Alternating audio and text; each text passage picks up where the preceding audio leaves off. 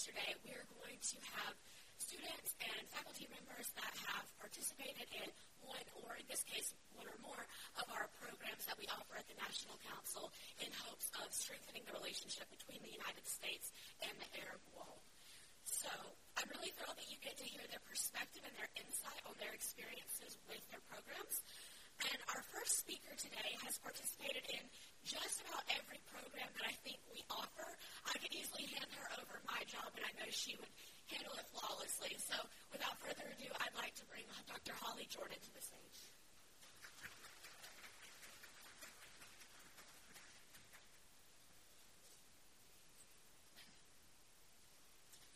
Honored guests, and of course, the students from the National Council's study visits and experiential learning projects that I am just so proud to see here today, so many of whom I actually taught over the years. My name is Holly Jordan, and I stand before you a National Council on U.S. Arab Relations success story. I stand here as, unfortunately, the recipient of the 2012 Lifetime Achievement Award, which means I peaked at 27. But I'm okay with it because it meant that I got to be involved in these programs for as long as I did. Over the last 15 years, I have been involved in nearly every program related to both the Model Arab League and the study travel visits that the National Council offers. As a student, I participated as a delegate and a chair at the Southeast, Northeast, and national conferences. Through this experience, I met lifelong friends and colleagues and was even able to travel to the region through the support of the National Council. In 2004, I traveled to Jordan the summer after my freshman year of college for a 6-week immersive Arabic and Levantine politics program. Traveling the country and putting my knowledge of the Arab League to the test, I was enriched so much by this program that would not have been possible without the Council, and it led me to change my major over to political science. In 2013, I again traveled with the National Council to Lebanon for a 2-week cultural exchange program.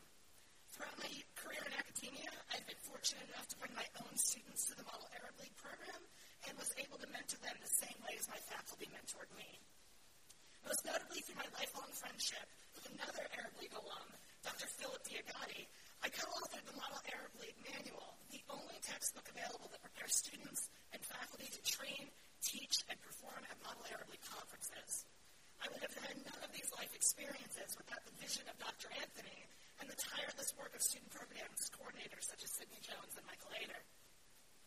It is not an overstatement to say that the Model Arab League program completely changed my life. After my experiences my first year at Commerce College in Spartanburg, South Carolina, as I said, I changed my major to politics and international affairs and began an intensive study of the Levant region. My travel to Jordan solidified these goals, and I began a path that led me to complete my PhD in political and cultural theory at Virginia Tech.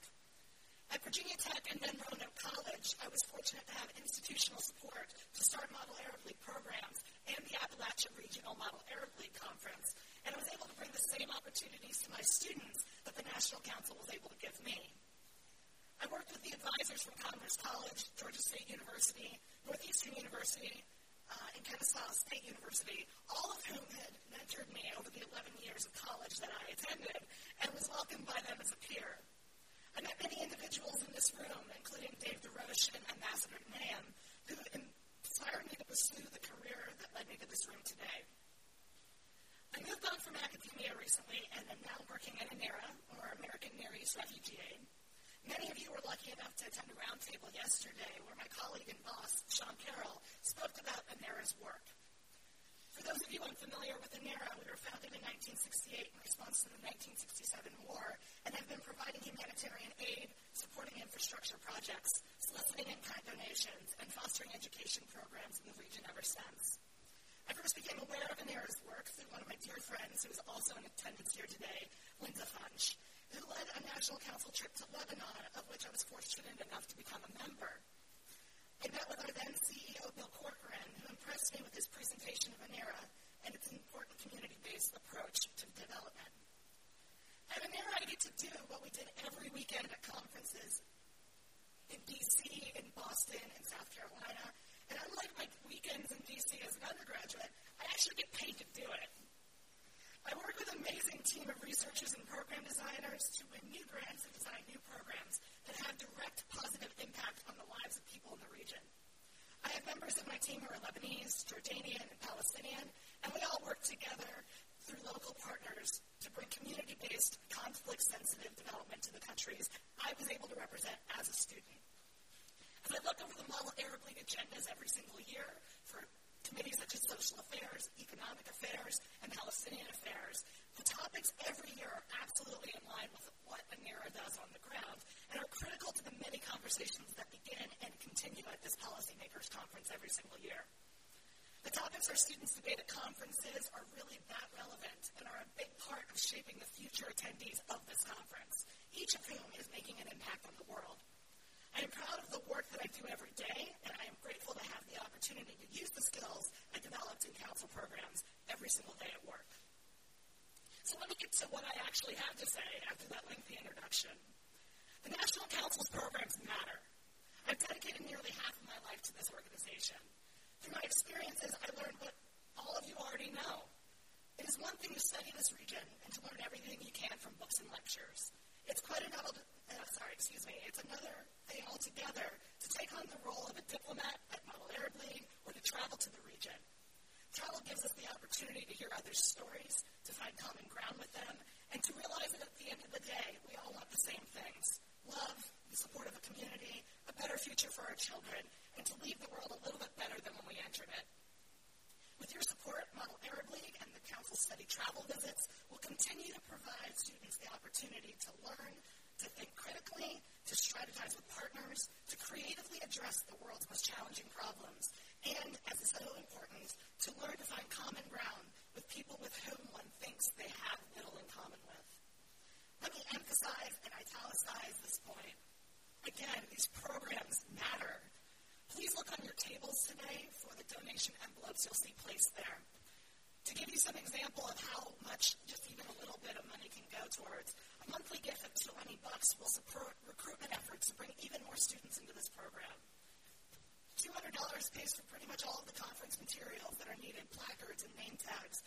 And $1,100 would pay for a round-trip ticket so any student that is without means can still afford to go on these travel opportunities that the Council so graciously puts together for us. Several of the alumni of these student programs, from Model Arab League to the internship program to the study travel program, are about to express their own experiences of everything the National Council has to offer students and learners. I take the liberty of expressing on their behalf their appreciation for you hearing their words today. I know that their passion for these programs will echo my own, and I hope you are inspired to continue your support of Model Arab League and other study programs for the National Council in any way that you possibly can. Thank you so much for your time today, and I hope you enjoy the rest of the conference.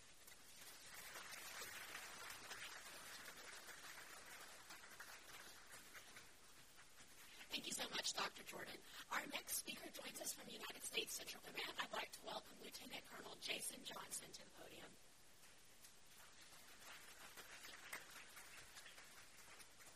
Thank you.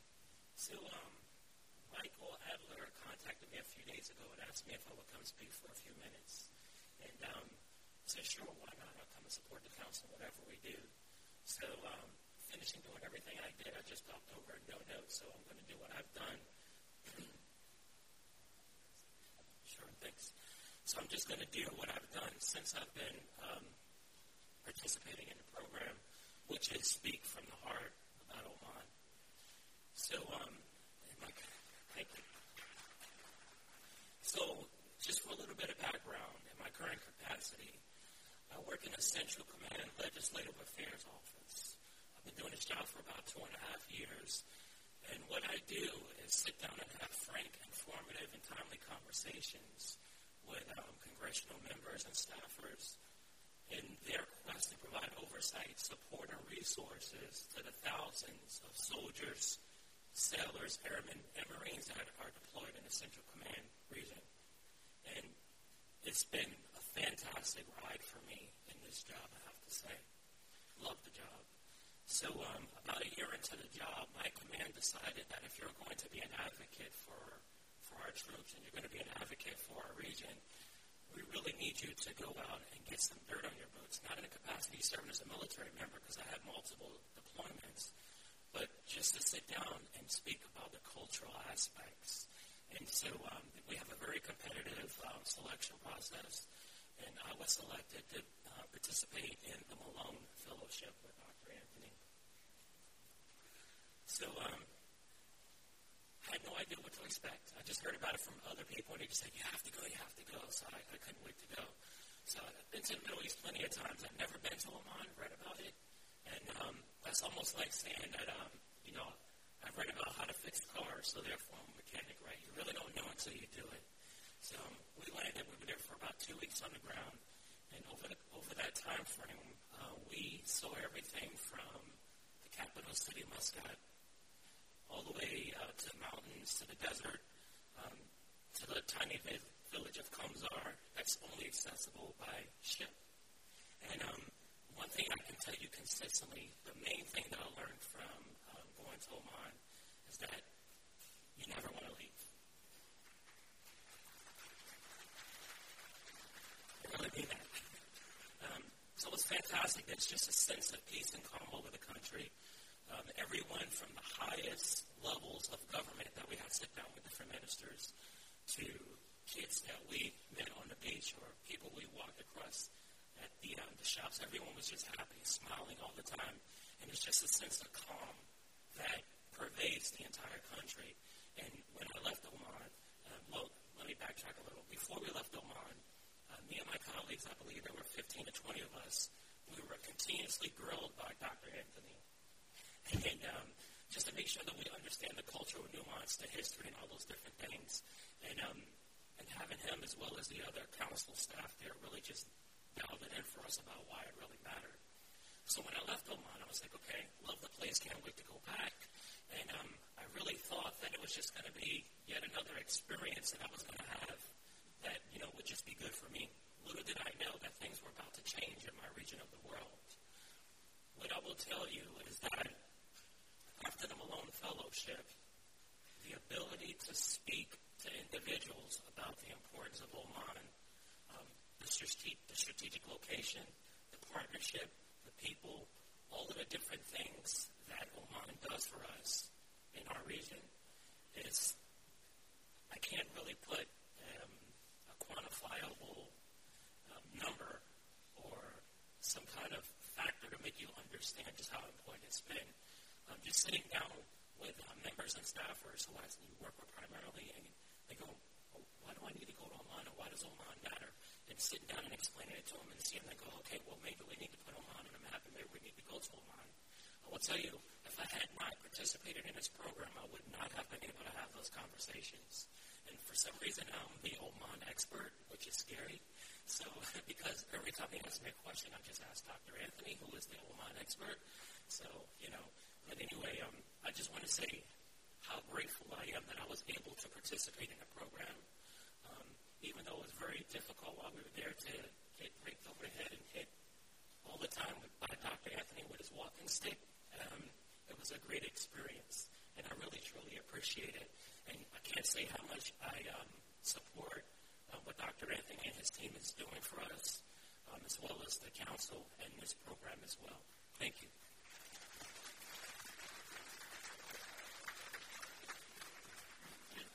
So our next speaker joins us from George Mason University, where she's not only a professor there, she's also their Model United Nations and Model Arab League faculty advisor.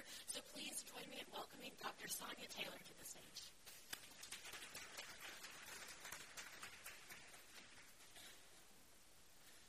Good afternoon, and I am going to take a little different approach than what the others have had. I decided that many of you know about the many things that work that the council does in terms of education, and I thought I would focus a little bit more on contrasting what the programs are that the council does with the regular Model United Nations format. So if any of you are not familiar with Model UN, basically there is no national organization, and any high school or university that wants to host a conference will try to put a conference together and invite people. And some of the bigger Model UN conferences draw thousands of students, and when they go to committee sessions, they may have 50 to hundreds of people in a room like this. So it's very easy to attend a conference, and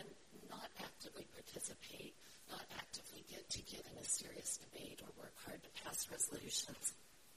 And a lot of students honestly choose which conference to go to by the ones that have the reputation of being the best party conference.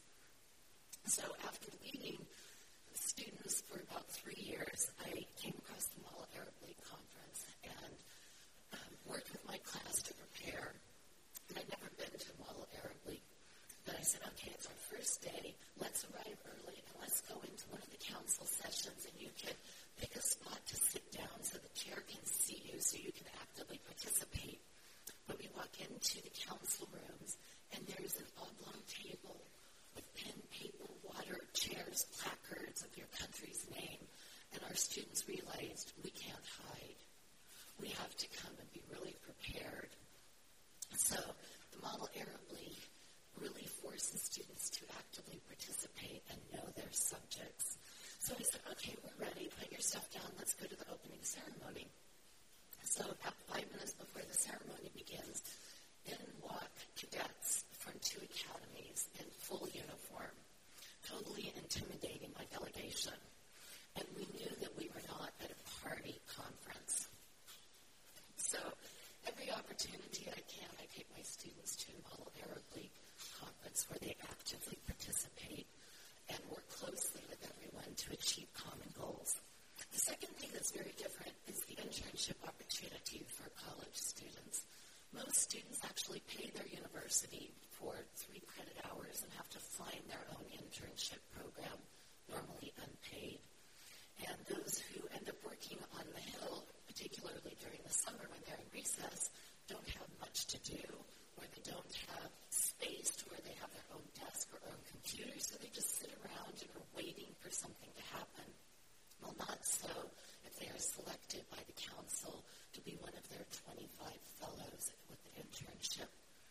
Not only are they assigned to work with an organization in the D.C. area that has a lot to do with the Arab world, but they are working full-time, and then they have meetings twice a week with the council to discuss what they're doing and have guest speakers, and also go on a tour somewhere in the D.C. area to learn more about the institutions and foreign policy. So they clearly have an outstanding educational opportunity compared to most other internships. But my most favorite part is the council actually offers compensation. But Dr. Anthony is smart enough. He has figured out that they don't receive their compensation until they have successfully fulfilled their internship. So it works very well. Last and not least is something that I can't compare to other institutions because no one else in the area offers what the council does, and that is the things that the other speakers have talked about, the fellowships and the opportunity for both students and faculty to travel to the different countries and meet the people and learn about their warmth, their hospitality, and their cultures. We also learn about the perspective of their viewpoints of U.S. foreign policy, and it's instrumental in making it possible for me to come back and educate my students and prepare them for the conferences. So I've been on 2 trips, and the outcomes of these trips with the council, I'm very excited about both of them, that I came back and started 2 study abroad programs. I wasn't going to name drop, but since we've already mentioned Oman many times, I've taken my students twice to Oman. It's a lovely country, and I'm taking my students in the spring to a new country as well. The last trip, I had the pleasure of being with Dr. Anthony, and of course, all of his insight was instrumental for making it a more interesting trip. He knows everyone. Everyone knows him. The doors were wide open. But the thing I didn't really realize until sitting down with them was how small the office and the staff is and how many different things they do. When I first started attending Model Arab League conferences 17 years ago, there were maybe 4 conferences throughout the United States. Now they have over 28 in the U.S. for high school and college students. They now have 4 Model Arab League conferences overseas. For those of you who are curious, it's in Egypt, Morocco, Lebanon, and the UK, so very diverse areas. They also have to recruit, select, and train the fellows, and they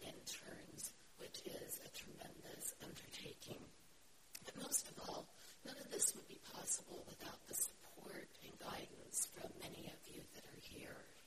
So on behalf of all of us that are in higher education, we'd like to especially thank you for all of your financial assistance that has helped educate us about the importance and understanding of the Arab world. So thank you, Council, for your wonderful work.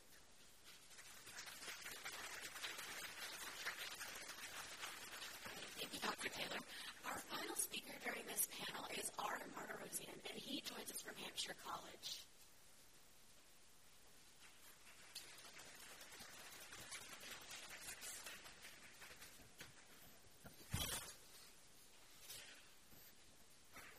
Good afternoon, ladies and gentlemen, esteemed guests. My name is R. Martirosyan, and I would like to say that it is an incredible honor to be able to attend this conference. As you enjoy your lunch and, settle in, I will be in a desperate struggle to distinguish myself from the sounds of forks clanging against plates and so on and so forth. Anyway, I would like to express my utmost appreciation and deepest gratitude to Sidney Jones, Dr. John Duke Anthony, and the National Council on U.S.-Arab Relations for giving me this opportunity to discuss the lessons and experiences I took away from the internship program last summer. When I first entered the program, I thought I would be able to merely confirm and expand on the narratives that I already held within me. And fortunately enough, this program instead deepened my knowledge, insight, and perspective on the Arab world and gave me a deeper sense of what it means to engage with this region in a way that is not so simplistic, but rather fundamentally dedicated to uplifting people everywhere. And this project was done through both academic seminars, site visits, along with the internship program itself, meaning that I got to engage with institutions and figures that I otherwise could not have even imagined encountering in my life. Furthermore, I can't imagine ever knowing any of the things that Dr. John Duke Anthony learned within a day of his life that is so stunning and awe-inspiring. And so ultimately, I want to say that I am a product of the National Council's mission to enhance awareness of the Arab world and to deepen our understanding so that they can manifest in shifted cultural attitudes and better foreign policy. But what does it mean to be more aware or more understanding? You can be aware that you're hungry, sure, but how do you know what to eat without spending 5 hours on Yelp looking for the best restaurant nearby?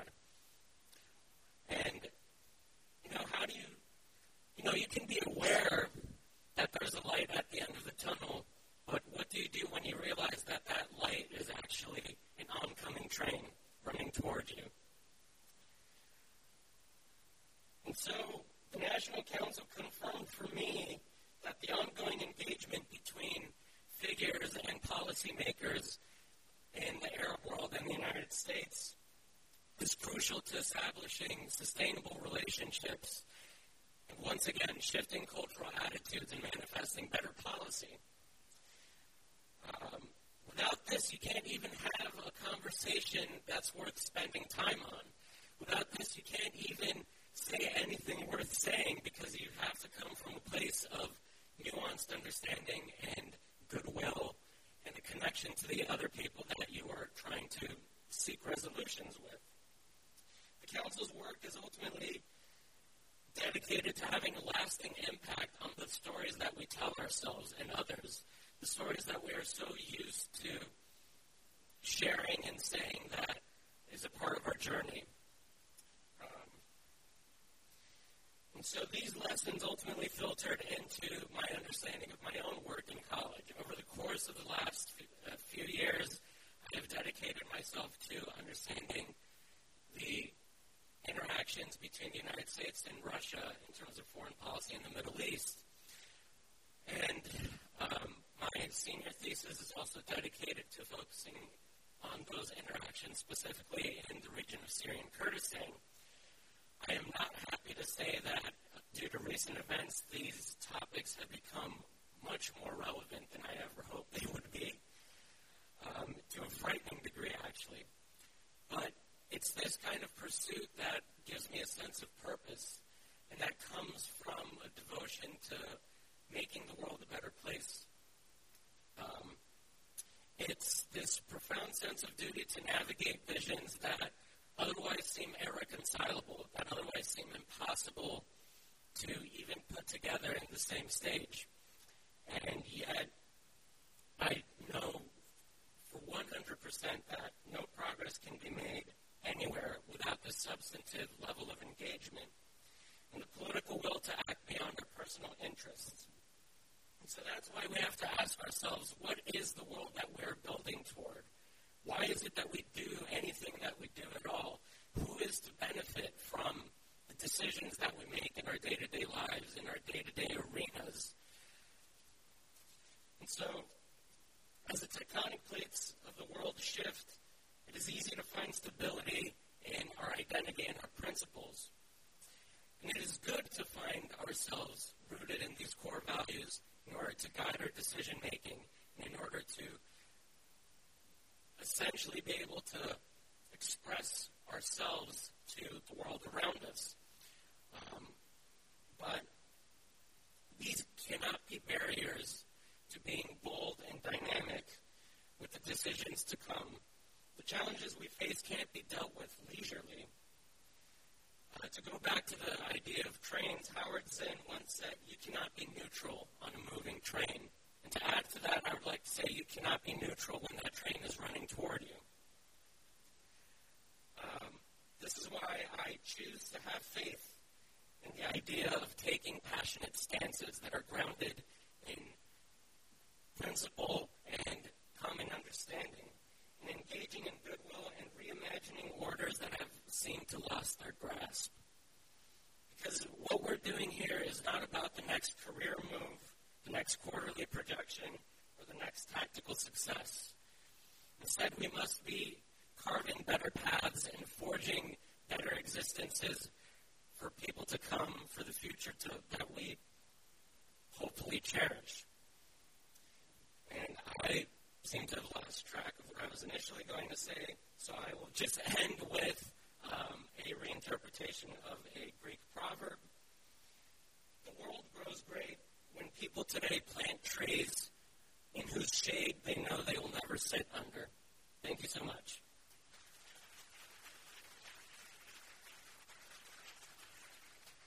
Okay, thank you so much, Aram. So before I turn the podium back over to Dr. Anthony for the rest of today's session at lunch, I would like to say if there are any students here that are interested in any of our programs, please come and talk to me. I'd love to chat with you more about how you could become involved in either Model Arab League, one of our study visits, or any of the other programs that we offer. If you're a parent here and you think your student, your daughter, your son might be interested, please come talk with me. Okay? And without further ado, I'm going to turn it back over to Dr. Anthony.